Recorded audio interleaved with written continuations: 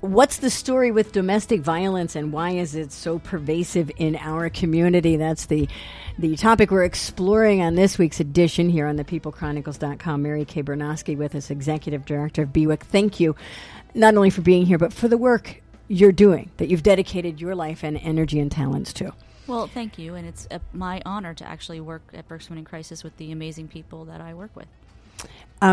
Working there, we were talking during the break, and you had mentioned earlier that for as long as we know, and I can go back to when I was a kid, and the TV shows portrayed, a husband and a wife where the wife is always submissive, and you do and you just take care of your husband, and we all know that. Right. But if you graft that out on as long as time, and you said BWIC is 40 years old, right. We're just a blip in the screen of awareness, aren't we? Exactly. Yeah, this is a very new movement.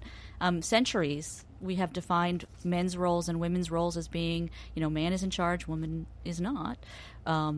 So now we're just changing those rules a little bit. We're understanding that if we want to fulfill both people have to have an equal say. We're not, somehow or other, man is in charge, women is not, ended or kind of led to abusive situations, control, physical abuse, mental abuse, all of that kind of stuff. So we're not, I'm making a statement, I'm asking, changing necessarily the dynamic of the relationship, but the way that it's carried out. Exactly. People can consent to whatever roles in the family they have. So there's nothing wrong with two partners saying, I'm committed to this relationship, and because this person has this talent or this ability to earn this much money or to make this kind of impact in society, I am going to support that, and I'm going to focus my efforts on maintaining the home or the family and do whatever I need to do to support that. That's fine. But they're free choices. The question is, are we giving both people the opportunity to make that decision for themselves, rather than saying, this is how it should look in every case?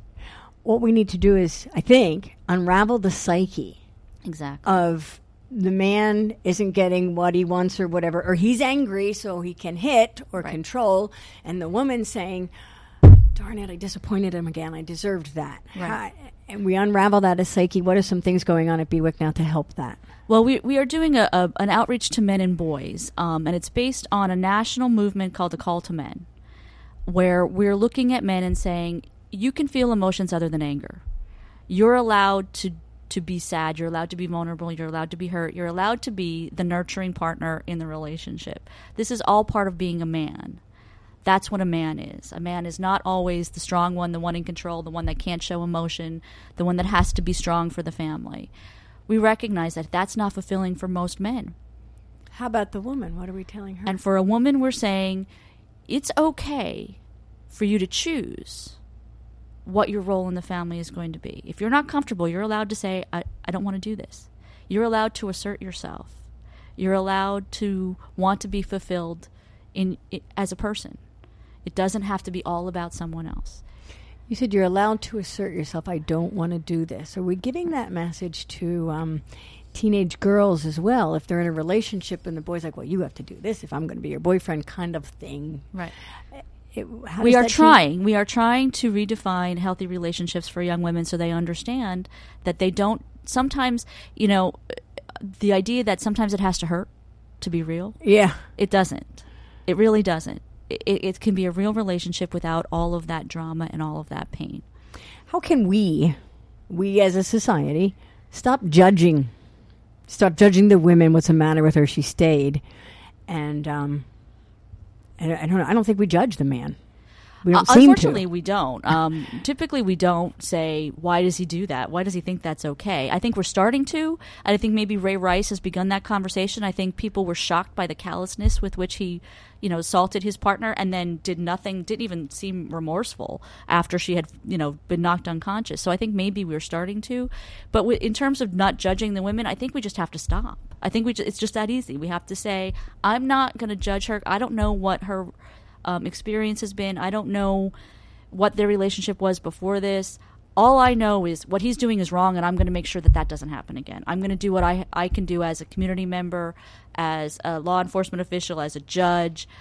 I'm going to do what I can to prevent that violence from happening, and I'm going to allow her to make the decisions that she wants to make in her personal So you life. can still love somebody and the relationship you had, Absolutely. but hate the abuse. Exactly. Yes. Maybe there's the separation there. There's shame. There's a great deal of shame, I would imagine, for Absolutely. any woman who is being hit or abused in any manner. Does talking about it, generally, all of us, help Absolutely. diminish the shame? Absolutely. And I think we still do a lot of group sessions with women because no matter, we've been talking about this for 40 years, but there's still women who say, I really did think it was just me. I didn't know other people were in the same situation. I had no idea that this woman, the smart, accomplished, strong woman could be in the same situation as I am. So the more we talk about it, it's almost like breast cancer. October's breast cancer awareness as well. Initially, women were ashamed about talking about that, right? It was private. I didn't think we didn't about want that to talk parallel. about that. And when we started talking about it, we were able to do something about it. And it's the same situation. We need to start understanding that she hasn't done anything wrong. She's not morally inferior. So the more we She's get not the message intellectually out there. inferior. Yeah. This happens to women who are all doing all the right things. And so we have to understand it's not them. It's what he's doing. That's where the shame should be. And sadly, she's not alone. Correct. It's She's not happening alone. way too much. Yes, it does. 1 in 3 in a woman's lifetime will be a victim of domestic violence, according to every study that has been done over the last 40 years. That rate has not changed. And I keep thinking children learn by what they see. They learn by what you do, not what you say. And Exactly. is that a powerful motivator to help a woman say, I'm enough, because I don't want my Absolutely. children to see it? And sometimes we see women, when they finally do make that choice to leave the relationship, one of their biggest impetus is I don't want my kids to live like this anymore. Again, that's an individual decision. Sometimes it might make them less safe. Mm-hmm. If I leave, he really will kill me. Mm-hmm. And that's very serious. Yeah, that's We're not very saying that serious. lightly at all. No, 70% of homicides happen after the relationship has ended. You just had the Silent Witness program. Yes. A march with red silhouettes, and they represented women who were killed here in Berks County. Those are all women who were killed here in Berks County. And in conjunction with that, we also dedicated a new silent witness to Jen Snyder, who was the pregnant woman who was killed by her abusive partner. And Tracy Schott, a local filmmaker, is doing a film called Finding Jen's Voice.